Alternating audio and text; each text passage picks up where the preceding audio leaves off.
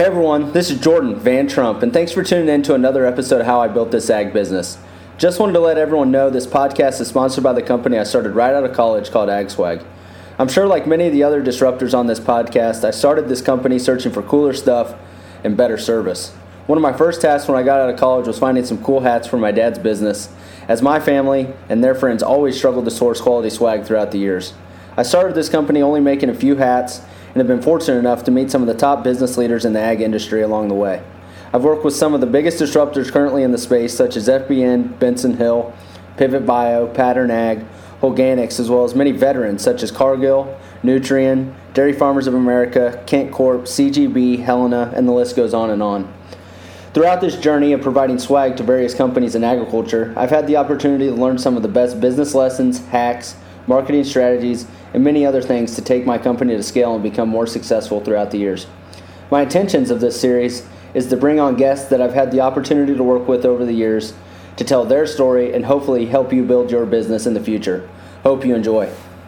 Hey everybody, welcome to another episode of How I Built This Ag Business. Today we have Craig Yunker and Christian Yunker with CY Farms out of Western New York on the show today. They started way back when in 1951 with a 25 cow dairy operation. And now they have over 6,000 acres of crops, including corn, beans, wheat, barley, alfalfa, cabbage, onions, green peas, and spinach. On top of all this, they also have a commercial sod business, and they also have a custom dairy raising business serving over 4,000 head of cattle. I think we're going to learn a little more about that. I saw some stuff online and wasn't quite sure exactly what you guys did, but welcome you to the show.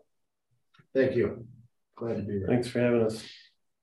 Yeah. So, Craig, your dad started the farm. I guess let's just start there with how this whole operation got started. Yeah. So my father was the younger brother of, he had an older brother that stayed on the home farm. So my father, after college, was, looking for a place to start his own, and his college roommate was a real estate guy, and he found this farm. Dad couldn't afford to buy the 200 acres. It was a bigger farm. He was looking for a 75, 80 acre farm, and this was a 200 acre farm, and he couldn't afford to buy it, so he rented it with an option to purchase. They set the option price at $23,000, and Dad ran with that option for 15, 16 years before he ever exercised it. He basically spent his capital on cows and equipment and rented some more acreage and let that option ride on the home farm until I was 16 before he finally exercised the option. So he was milking about 60 cows when I went off to college. And, my brother and I grew up milking cows before and after school. And then when is the big expansion for dairy? Well, that's when I came back from college is when we built a freestall barn and built a parlor and bought 2 herds of cows and ramped it up. We were about 300 cows then, milking 3 times a day. And then I don't know if you remember the dairy herd buyout back in the 80s when government, they had supported the price of milk by buying butter and powder, and they had so much butter and powder in storehouses that they offered a contract to buy out dairymen. The contract was a bid. You'd bid to go into the contract. You couldn't milk cows for 5 years. You couldn't sell your cows for dairy. You could sell them for beef. We bid pretty high. Didn't expect to get taken, but got taken. So we were out of the dairy business. And, so we transitioned the farm from that dairy into cash crops. So we started growing corn and wheat and soybeans, and realized we wanted some more high value crops and started adding some vegetables. That was in '86, around there. Christian joined us here in what year? Oh wait. He went to college and then worked for Farm Credit for 6 years before he came home. And we bought the turf farm in the late '90s, and Ag Cooperative Agway had started this heifer raising operation. They wanted to demonstrate to New York farmers how to raise heifers the right way. So they were looking for a place to build a dairy heifer replacement facility. We leased them a site, and they built the facility. When Agway filed bankruptcy, and we bought the operation from Agway. So that's how we ended up with two other businesses. We bought a sod farm that was in trouble financially, and we bought the heifer facility out of bankruptcy. So we ended up in three businesses instead of one. I like it. Finding, having some dry powder around when other people get in trouble a little bit pays off sometimes, for sure. So we like the when we left the dairy business, we had good soils, good fertility from the manure from the milk and herd, and after 10 years of no cow manure, we were missing it, and the heifer operation allowed us to work forages, alfalfa, into our crop rotation, and also gave us nutrients from the animals, and both of those things provided synergies for our vegetable cash crop operation. Do a lot of farms up there where you guys are at, and you said you were in the western part of New York, do they grow a large variety of crops like you guys do, or are you kind of different in that? They do. It's a pretty diversified area here. The western northwestern part of the state where we have this is the largest ag base in New York. There's certainly a lot of dairy operations around here, but as you get up closer to the lake, there's a lot of diversified fruit. There's fruit up along the lake, and then there's a lot of vegetables just south of that, and then you got to go, and then you start to get into even higher and higher dairy cow numbers as you kind of move south into the state. But there's definitely similar operations like us that grow quite a few. There's a lot of processing vegetables growing around here. There's several processors here. So and we also sit on a pretty decent sized pocket of peat or muck lands that it's good sized onion growing region right here too. So we have one of the largest onion growers as a neighbor here on the East Coast next to us, and we grow a few onions as well. Did you grow direct for the end user? Do you grow direct for a company that's buying direct from you, or do you have to find a way to market that at the end of the year? We pack onions, but we don't go direct to supermarkets. We go to a jobber that would distribute to supermarkets. Yeah. I didn't know if you were growing specifically for one company that was having you guys grow, or no, you just.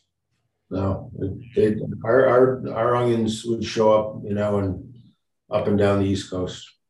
A lot of I have a few producers up in Canada that grow small baby tomatoes or some of the other tomatoes but they'll direct, they're like have a contract kind of already locked in with someone that's making tomato sauce or some type of Italian sauce or something. And, we grew tomatoes for a while back in the late 80s, early 90s for a processor in Pennsylvania. We grew a couple hundred acres of tomatoes for a food processor. It was an interesting business. Yeah, it seems like they're wild. The price swings are extremely volatile and wild for sure. Yeah, well, onions. It's all open market. We don't have any contracts, okay. And because of there's no demand elasticity for onions. People buy the same number of onions when they go to the supermarket, whether they're cheap or expensive. They just, you need 1 or 2 onions and that's it. So when the supply is short, onions will get really high priced. And when they're long, they get pretty cheap. So there's very volatile market in the onion business. How do you guys hedge that? Other crops. It's the diversity, No, I hear you. You really can't hedge the actual onion prices though, right? No. No, they tried it. They had onions on the futures market for 1 or 2 years, and a bunch of growers tried to corner the market, and it raised hell. And it actually happened right in our town here back in the 60s. Yeah, and it's the only. There were actually Congress passed a law that said there can be no futures market in onions. And it's the only crop that they've ever passed that law, because these guys tried to corner the market. Oh boy, right up there in your area. That's funny. Too funny. So how we consider ourselves our mix of crops a lot like Michigan. Yeah, Michigan has the Great Lakes, and they have fruit and grain and dairy and vegetables, and the same part. This part of New York State's the same way. Yeah, it's pretty up there for sure.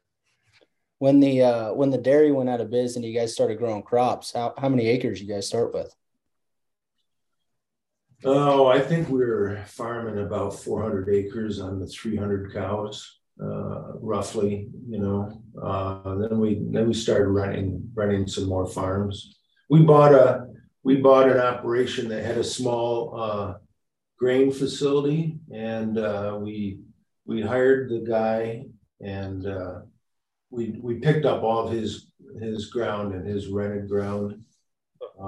Same way we got in the onion business. We bought an onion farm, and the guy came to work for us and sort of taught us how to grow onions. Same with the turf business. Same with the turf business. We bought the turf farm and hired the 2 sons. One helped us with the production. The other guy was the sales guy, and that's how we got in the turf business.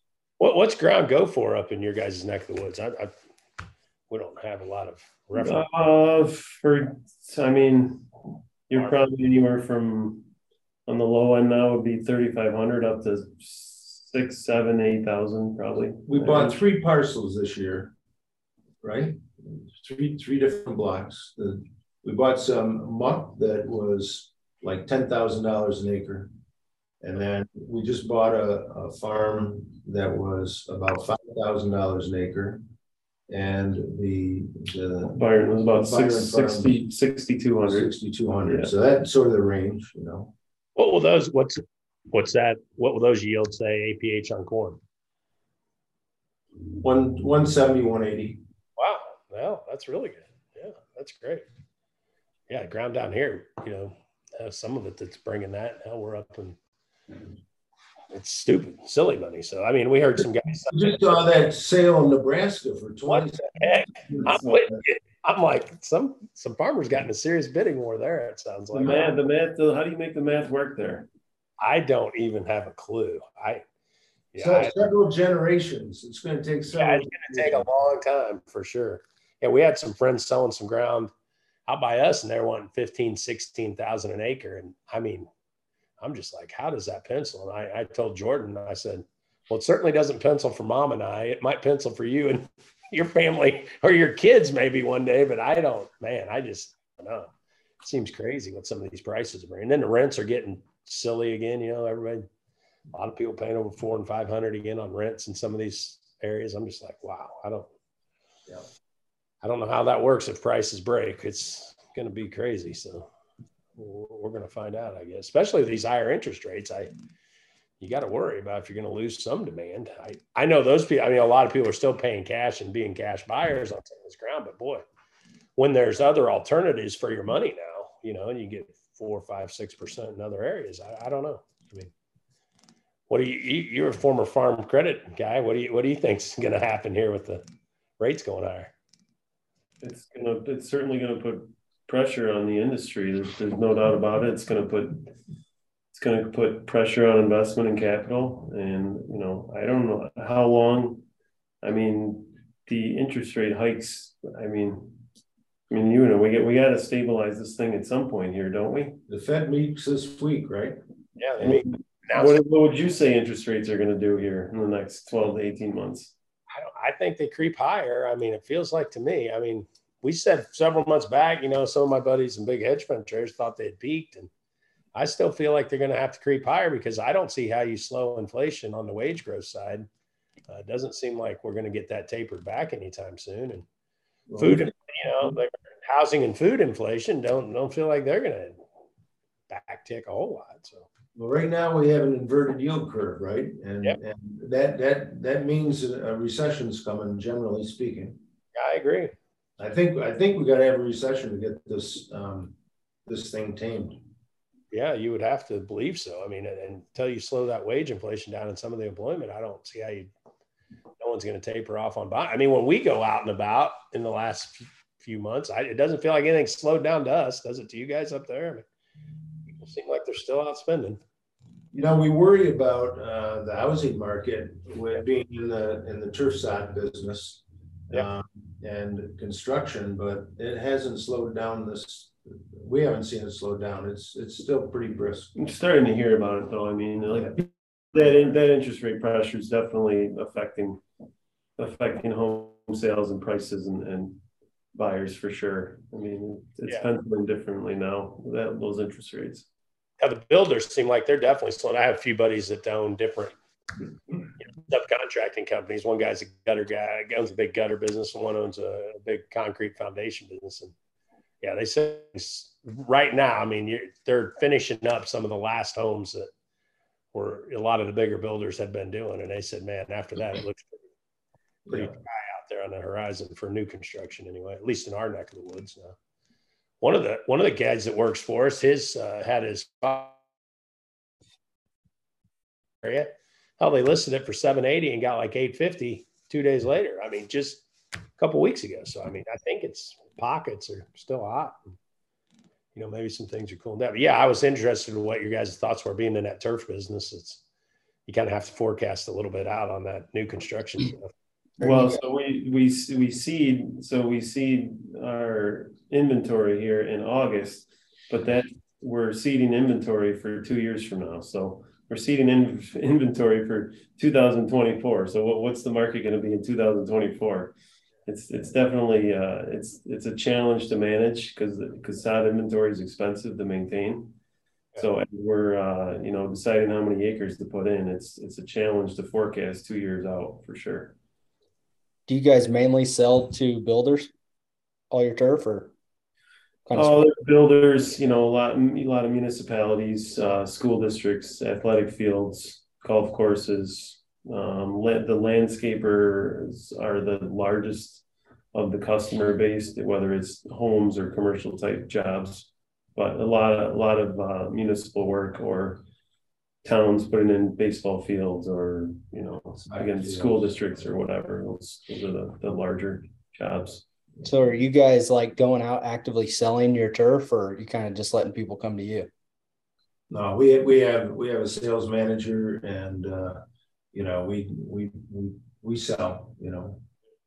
How many acres is the turf business? What's that consist of? Is that quite a bit? About 300. 300. Wow, yeah, it's a good chunk. Yeah, that keeps them busy. It's definitely the highest value crop we have on a per acre basis for sure. So what sets you apart in the turf business or with other people up there? Is it pricing, or you guys just have better grass? Quality. A lot the other turf growers that we know, that's all they're doing, and they don't have a rotation. And we use a rotation, and it helps clean up the soil, helps clean the foreign grasses out of there.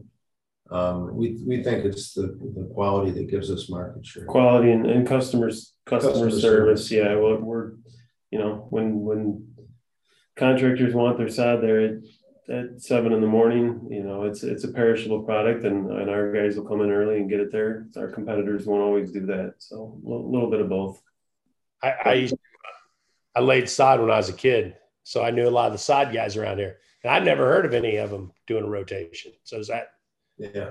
You're one of the few probably up there. Is that? Yeah, well, we probably have the largest acreage under cultivation of any of the sod farms, and so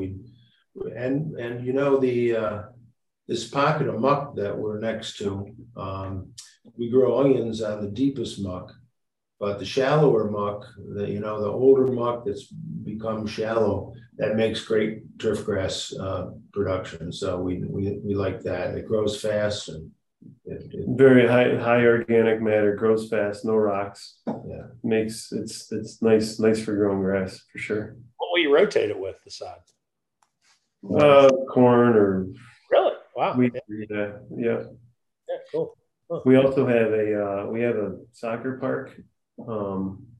That's we partnered up with the local. We have a city of about 20,000.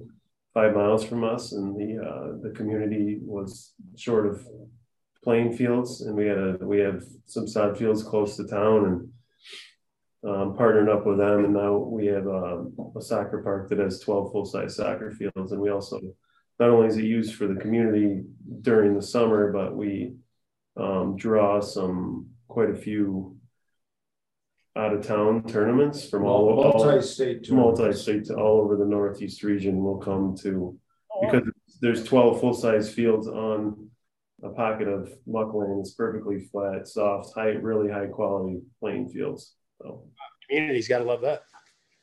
Yeah, that's great for the kids. And it's a feel-good project. We don't make a lot of money on it, but it makes you feel good. Exactly. Yeah, those are good to do for sure. So what's this commodity business going to do here? What do you see? The world stocks are fairly tight, but input costs are climbing. So what are we going to see in this commodity business? Yeah, it feels like I'm with you. The input costs are definitely going to alter you would think, some global acres. It's hard for me to believe that they're going to roll out as much corn as you might think in South America. I think they got to make some switches to beans or maybe some wheat in some areas and hope to get good weather. I think you get a weather hiccup anywhere, we probably post another leg higher. If we don't, though, I guess, you're going to have a tough time getting the funds on board to really, we need the funds to drive prices higher. And if you got the dollar strong and fear of a global recession, it's tough to get them really pulled up without a serious supply side worry. So that's why I said it's probably going to take a pretty big weather scare in South America here next spring to give us that other leg. We probably chop sideways to lower, I suspect, maybe until then. But we got to get that weather. There's got to be a weather card come into the mix, or else it's probably tough to see a major, at least in my opinion. Just with China, seems like China wants to buy less and less from the U.S.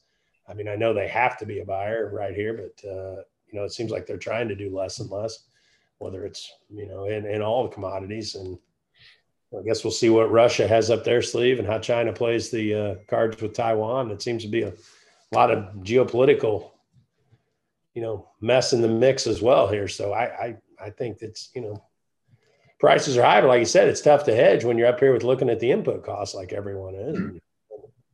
You hearing anything about fertilizer falling off? There's rumors about fertilizer prices maybe tailing off, or are you buying fertilizer now? Yeah, we've heard some things that we may, taper back some. I think that could be obviously the case, especially if something. It's tough for me to say that it's going to improve a great deal when you have Europe, who was a big exporter, now an importer of fertilizer and inputs. And, I think until that situation changes within Ukraine and Russia, which I don't know if it's going to change anytime soon, especially with the sanctions, and China's tightened down their exporting of any type of, a lot of inputs. So I think we're going to remain tight. I don't think we're going to be out of supply anywhere. It doesn't feel like, or anything like that. You do have some rail issues or shortage concerns that could limit transportation in some places. But yeah, I think any breaks probably have to be buying opportunities in input side of things. Same that we were saying with diesel fuel, a month or two ago, we were talking about buying some diesel just on the break there that summer. And hell, here we go. I mean, it's tight up in your area, isn't it? Diesel pretty tight. Very much. Yeah. I've heard that. It's just nuts. It's crazy to think where we were at and now here we are here. So I don't know. I don't worry about the river and getting fertilizer up the river. For sure. Yeah, I agree. And the problem is a lot of the fertilizer input, a lot of the fertilizer companies, especially some of the smaller ag retailers, they're not inventorying anything like they used to inventory. Now they act more like a bank. I mean, they got a lot of lines of credit out to people and they just don't inventory near as much. So you could have some spot shortages, I think, for sure, if you get a rail strikes or barge problems on the rivers or things of that nature. So yeah, it seems like you got to be buying. How does the dairy helping you guys with fertilizer stuff right now? Quite a bit, or? Yeah, well, we wish we had more manure. We told a neighboring dairy farmer this week to feel free to, if he had to get rid of some nutrients nearby, we'd take them. So do you guys own any of those at your operation, or those someone else owns those and you guys it's just your facilities? It's just our facilities. Yeah. It's a feedlot. It's a feedlot. Okay. Yeah. For dairy heifers. We have four or five customers in there, dairy farms. We have a yardage and then yardage plus feed, and so. And do you pump the manure or liquefy it and pump it to the fields, or is that how you? Yeah. We do both. We pump it underground and put it on trucks too. A little of both.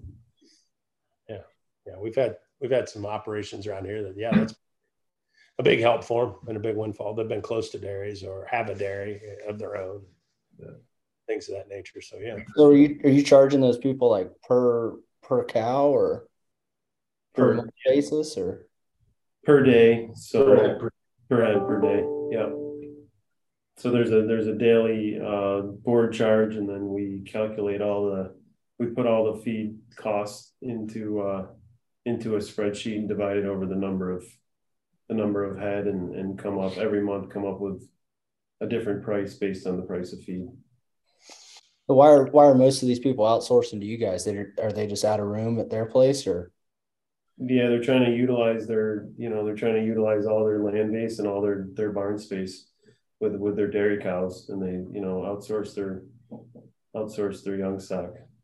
Part of it is, with CAFO, you need to have enough land for nutrient management if you have a CAFO permit, and so it's one way that they can export nutrients off their own farm by shipping their animals up here. That saves their land base for nutrients from milk cows and feed. Yeah. Now, some of the dairy feedlots that we deal with in Kansas or out in Western Kansas, I think they were feeding for some farms in Wisconsin and even some in Germany. Do you guys get anything from far away, or is it mostly? There's enough dairy cows in New York. Sure. Yeah. What do you guys? A lot of DDGs, a lot of meal. What do you feed? Everything. Corn silage and haylage. A lot of haylage and distillers. We've got an ethanol plant nearby. A lot of our corn goes there, and get distillers back out of there. Yeah. Are you guys just using your corn and stuff to feed all the cows, or? Yep. Yeah. And haylage, we grow a fair amount of alfalfa and put that through the heifers too. What do you take them up to a certain weight, or do they keep them with you for a certain? We breed them here. Yeah, we take them weaned and they're usually here for 20, 22 months, and we breed them and okay, we're ready to fresh and send them home. Yeah, perfect. So, Craig, whose idea was it to really start expanding the crop side of the business? Was that your idea or your dad's? We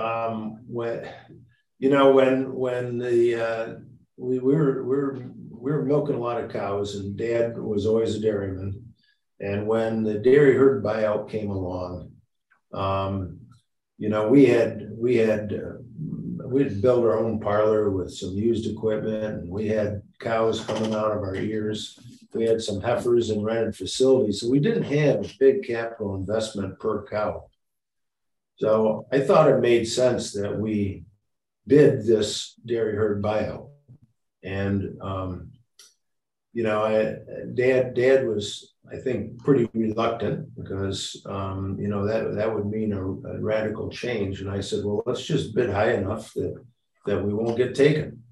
And there's always a price. And so we put in a fairly high bid. But once you bid it, you sign the contract, and they just started with the cheapest bids and went up until they got the volume of dairy out of production that they wanted. So once we signed the contract, we just waited, and they got up to our bid. We were surprised. I think my dad was very surprised, but I saw it as an opportunity. It was a big chunk of money, and we paid down debt and moved on. And I'm glad we did it. But it's sort of when my dad retired. There was a couple other times though that Craig brought in a non-family partner back in the mid 90s and at that point there was a couple pretty significant acreage expansions. One ended up being a couple 1,000-acre farm 45 miles away from here, which was a big undertaking. And then actually also expanded and grew 1,000 acres of cabbage in Florida for 6 or 8 years. So they weren't certainly not risk averse, or certainly not afraid to take chances by any stretch. On paper, it looked like we could grow cabbage here in the summer and then load up the transplanter and the sprayers and rent some duplexes down there for our boys and go down and grow cabbage in the winter. And we found a farm. He was growing potatoes and sweet corn. And cabbage was a good rotation because we could grow cabbage in the heart of the winter in South Florida, where they Okeechobee. Yeah, they're a little iffy for the potatoes and corn, sweet corn, right in the middle of the winter. So we rented that 1,000 acres down there and grew cabbage for a while. It got old, and we were turning a lot of money, but the bottom line, we didn't think the bottom line justified the stress. The season started to overlap a little bit too much when they're still down there harvesting. We really needed to get back here and get some of the equipment in the boys' home to start planting and vice versa. So you thought the seasons, would work well, and then they started to overlap, and everyone got stretched pretty thin, and it was a lot of work for, never to lose money, but it wasn't the juice wasn't worth the squeeze. I think that's why I lost the partner. The partner that was my succession plan. I didn't know what Christian was going to do, and so I had an employee that I had a lot of potential. So we gave him a stake, and I think that Florida farming sort of burned him out. It was tough on all of us.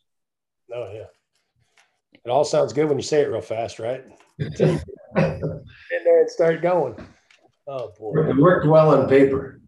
I always say that. That's all the capital call checks and all the bad. I tell my wife all the time, just a learning experience, and we've had a lot of learning experiences through the years. I'll tell you that for sure. So yeah, I always tell Jordan, my thing is, I always say with everything that everyone kind of overlooks the art side of things. I think there's art and science involved in everything, whether it's hitting a baseball or, whatever it may be. I mean, you can't just pop a videotape in and be like, oh yeah, hell, I can go out and do that. Yep. We do that a lot of times with our investments too, whether it's our farms we've invested in South America or farms in other places, or different types of business ideas or thoughts. Man, it looks great on paper. Science side looks great. It looks like we can do it. And then once we get in there, it's like, oh my goodness. But it's all learning, and it's all learning, and that's and it's got to be fun. Oh yeah, no, you're right. You're right there. So, any other interesting businesses that you've tried and haven't been as planned, or? we have a ton. So it's like, I didn't know. We always talk to every good business entrepreneur group. Seems like they've done, and like you guys, you're doing all kinds of different, you got some soccer fields over here. You got turf farms. You got a wide variety of crops. You're doing we partnered with a Canadian veal company for 8 years and built a building with them and got in a partnership in the veal business for eight years as well. It was during the mad cow thing, and this Canadian outfit, they had a big veal market in New York City, of course. And when the border was shut to cattle because of the mad cow, they were looking for production of veal down here in New York. And we had a pretty good we had a CAFO, and we were already picking up female calves on dairy farms. So it looked like we could pick up the male calves too, the bull calves too. And so we used our labor in the winter to help them build the barn. And we were in a joint deal with them in the veal business. But, they were vertically integrated, and we were only partners in one part of it. And that didn't make for a long-term relationship. So. And then the veal industry kind of fell on its face. I mean, it was on its way down anyway, and then COVID kind of put the nail in the coffin on the veal industry. Really, I mean, it was starting to struggle anyway. I mean, the markets were dwindling, and then then all of a sudden you shut every restaurant in the world off for a year, and it just kind of that ended it. So that facility is empty and for sale if you're interested. Yeah, I love it. You guys sound like us, doing all kinds of crazy stuff. What I got one for you. He's getting engaged. He got engaged. He's going to get married. What's worldly wisdom on the work-life balance? As you can imagine, our work-life balance here with my wife, it's pretty not a lot of balance through the years. We're always doing, we're in so many different things and so many different, I guess, ventures. It's tough to get a ton of balance, but how have you guys done it through the years? When I was in graduate school, I had decided that when I was decided to come back and farm, I had been working on a PhD in Minnesota. And when I decided to come back and farm, I made a commitment to myself that I was going to spend 10% of my time on some avocation other than farming, other than the core business, to diversify my life and have other interests. And I didn't know what it was going to be. It ended up sort of being public service type of thing. And I'd sit on a bank board and county legislature and Cornell trustee, that kind of stuff. And Christian's doing the same kind of stuff. He's got involved in local politics and sat on a hospital board and those kind of things. I think it helps. It helps make a lot of connections and have perspective outside of the farm, for sure. In terms of the work-life balance, it doesn't help that at all. So, I mean, it feels like every year, I mean, I have a 13, 10, and 8-year-old besides, and then now doing county legislature as well. It's probably that's probably a 10 to 15 hour a week commitment besides the farm. So right now I would say that's a bad question for me. I feel like it will get better. I guess it's just that phase of my life where kind of everything's happening at once, but you need to also experience that heavy load. Then in the long run, you'll have that perspective and have that much more appreciation when you do have more of it, I guess. Yeah. Take care of her. Yeah. Take care of her. Yeah. My wife always says, yeah, you said you said it was going to slow down and change, and it really slowed down and changed a whole lot. So I don't know. How are you doing with that, Jordan? Yeah.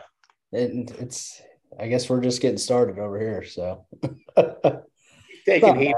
He's taking heat. Don't let him lie. They're like, my goodness, do we always have to be working? But I don't know. I sat there, Craig. We came from no money. My folks didn't really have any money. My wife's folks didn't.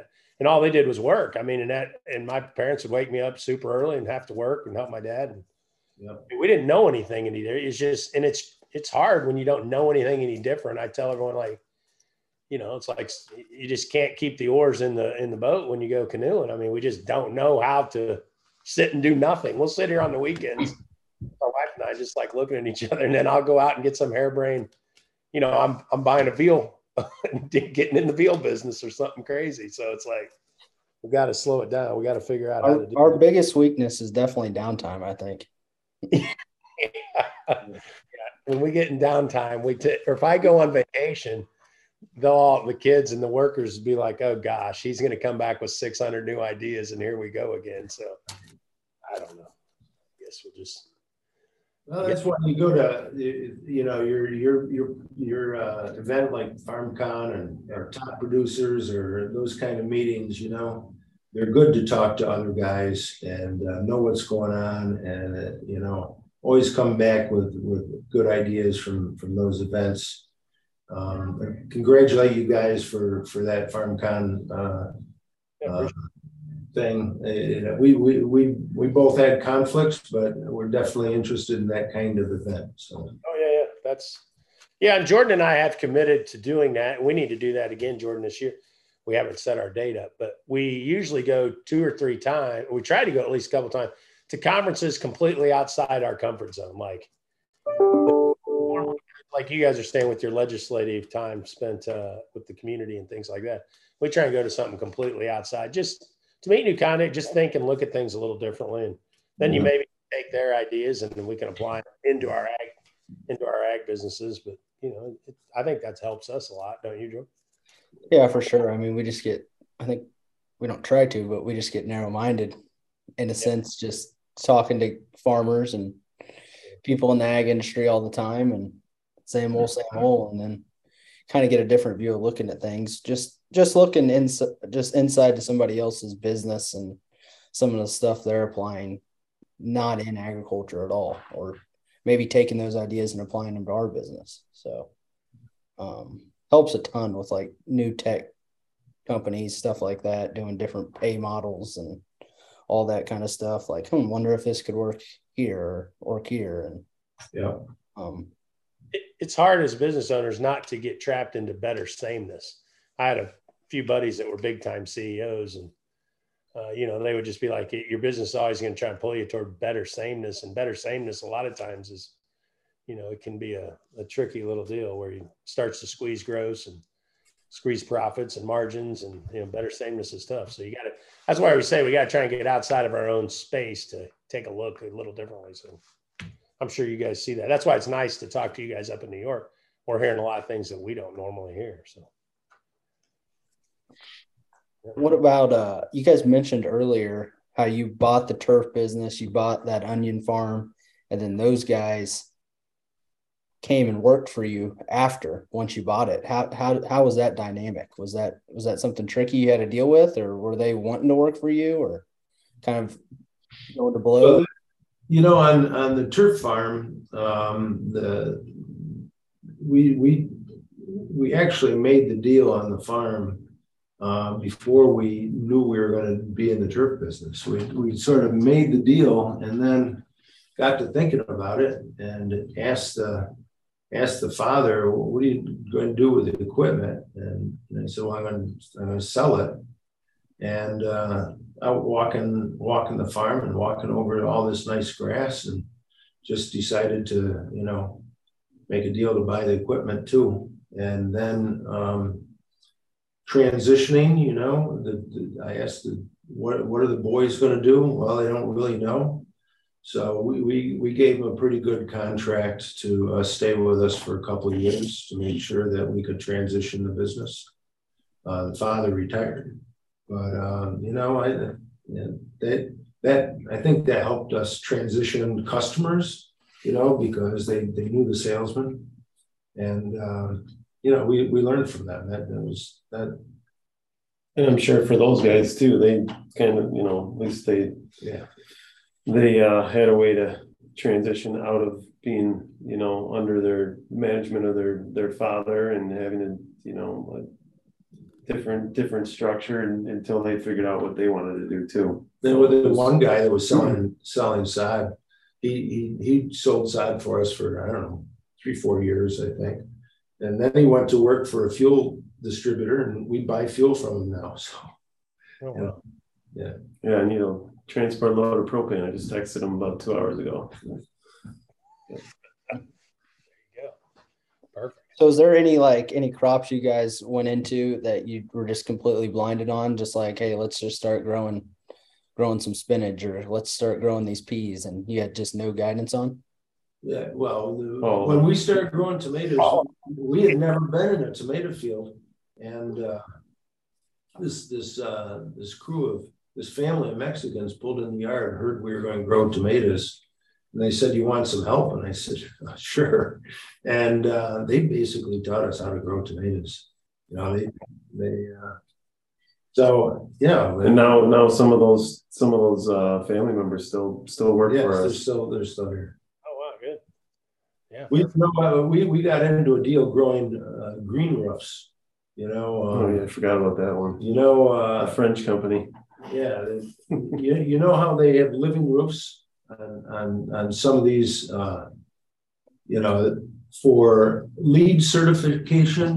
For sustainable building. Architects have this LEED certification. And you get credits for having, a growing roof. So a green roof. And there was a company in France that was looking to expand into North America. They had been in it for a while, and they showed up looking. Actually, they walked in the office. They said, "We're looking to buy a farm. We want to grow green roofs." So the idea of the green roof is obviously it's aesthetically pleasing, but it's also stormwater management. So in a city, it'll take the water, it'll hold the water up there, use the water from a rain event to actually grow the plants, and keeps all that water out of stormwater. It also, obviously deflects the sunlight and the heat from an asphalt roof. So a city like Toronto it actually became a requirement for all new construction to have a green roof. So there's this French company that is looking to move into North America, and they kind of put a pin in the US, and they say, "Oh, well, there's Toronto, there's New York, there's Boston, there's Philly, there's Chicago, there's Pittsburgh." And it's like, if you put a pin on our farm, I don't know how many millions of people are within 500 miles a year, but it's, if you had a center, it's a bunch. So they just kind of, and then they somehow heard about Cornell and his name, and then all of a sudden they showed up at the door and said, "This is an area we want to buy a farm and start growing green roofs." And so, "Well, why do you want to just come over here and buy a farm? Just partner with us. We have land, we have labor, why don't we work together on it?" So we started growing green roofs with them, and shipping and growing those all over. They ended up all over the U.S. and Canada. Dallas and Miami and Washington, D.C. They go on library. You can't really afford to put them on a commercial building. It just doesn't pay you. You got to handle the snow load, but for libraries and universities and public buildings, they want that LEED certification, and like one of the largest ones was in a parking garage in Montreal or something. Yeah. Those. So we did that for, I don't know, a number of years. The company in France, I think they ran into some headwinds. They didn't realize. I think they had a really a great high quality product, but very expensive. They had these patented trays. The trays lock together. You grow the meat. You put the growing medium on. You grow the plants in these trays, and then the trays lock together, almost like a sod or whatever. So they're kind of pre-made, trays that you would bring up to the top of a roof. They lock together, and then the water the tray itself is water storage, and then it uses that storage as well for the plants. And they had a really high quality product, but then they came to the US and the US was just kind of getting into this. And they're like, wow, the US can be a very competitive market. I think they realize that, like, bang, all of a sudden you get these competitors in the US, and it just, they're just amazed by the competitiveness of a new industry in the US, how quickly markets can form. And, they were kind of blown away by that. It's just different than a French, type of, economy, right? So we're not doing it anymore, but long story short, we did that for several years. I learned something new every day. I never even heard of it. So I didn't know there were people that grew I've seen the green roofs, but I knew there were grew them. And like you said, you guys partake. How long does it take to grow one of those? They use, cuttings. There's sedums are the plants. So they're basically almost like mini cactus. They're very resilient. They don't require a lot of water. They can have, water storage for a long time, and they have very high tolerance to tough conditions. But 3-4 months, you spread you take a mature tray of sedums, and they take a lawnmower and clip off the top, and then take those clippings, throw them on a new tray and water them. So in a matter of 4 months or something like that, you've got marketable trade. Wow. What were people paying for those?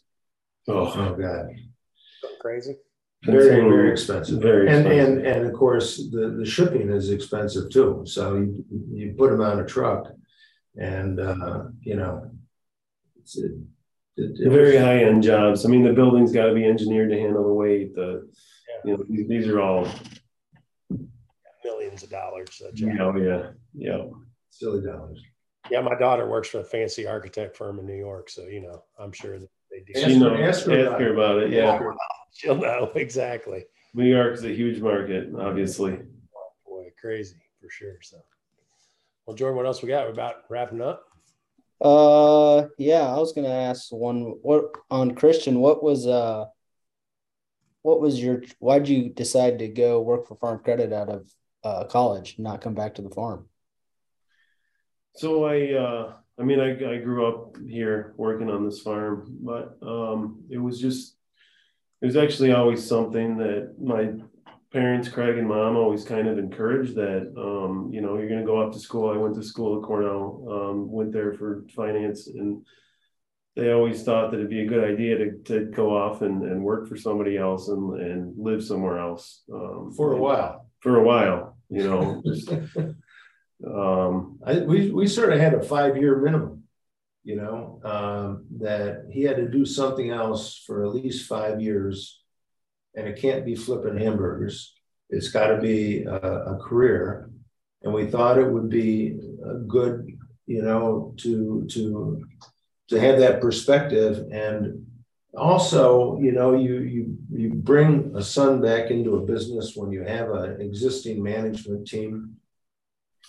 And I think that he had more credibility with the rest of our management team having worked someplace else rather than coming here right out of school. So less disruptive. And Farm Credit, they do it's nice because you get to still be in the ag industry, and to get the training of Farm Credit, and then to analyze all these businesses, their behaviors, good and bad, and the finances. Again, it's just a great perspective, great training, and living in a whole different area. I lived in New Jersey, where I went to Cornell. I had a bunch of buddies that were from New York and Philadelphia. So in my early 20s, I got to live between New York and Philadelphia and do what you're supposed to do in your early 20s. And not have, I actually played golf a lot and had weekends and holidays and all that kind of stuff, which was kind of great. So that was, and I got just a great perspective. And then when it was time to have a family, I didn't want to have it in New Jersey. So I spent 6 years down there, and then moved back in 2008. And it was, perfect. Wouldn't have changed it. Yeah. I think you couldn't script it much better than that. So yeah, I like the thought of going out and getting some diversification and seeing some things from a different view and come back home and For sure. to the table. So yeah, it's great. Yeah, So congrats. what's the I guess to end off, what's the farm look like moving forward, or are you starting to fully take over, Christian, or? Yeah, he's already running the farm. You know, I'm 72, and He's retiring 5% a year. So, and that's how we also split up the there you so every year he's, you know, we that's also how we are handling the equity at every year. So no, I'm actually retiring by 10% a year. We're 50-50 management responsibility, right? And at 65, I said over 10 years, I'm going to retire by 10% a year. So so the first year I was then 45% of management and he was 55. And so every year it changed by 5%. by 10% a year. So by the time I'm 75, I'm out. And I think the idea is that I've seen too many farms where an 80-year-old man was calling all the shots and his 60-year-old son was still taking orders from dad.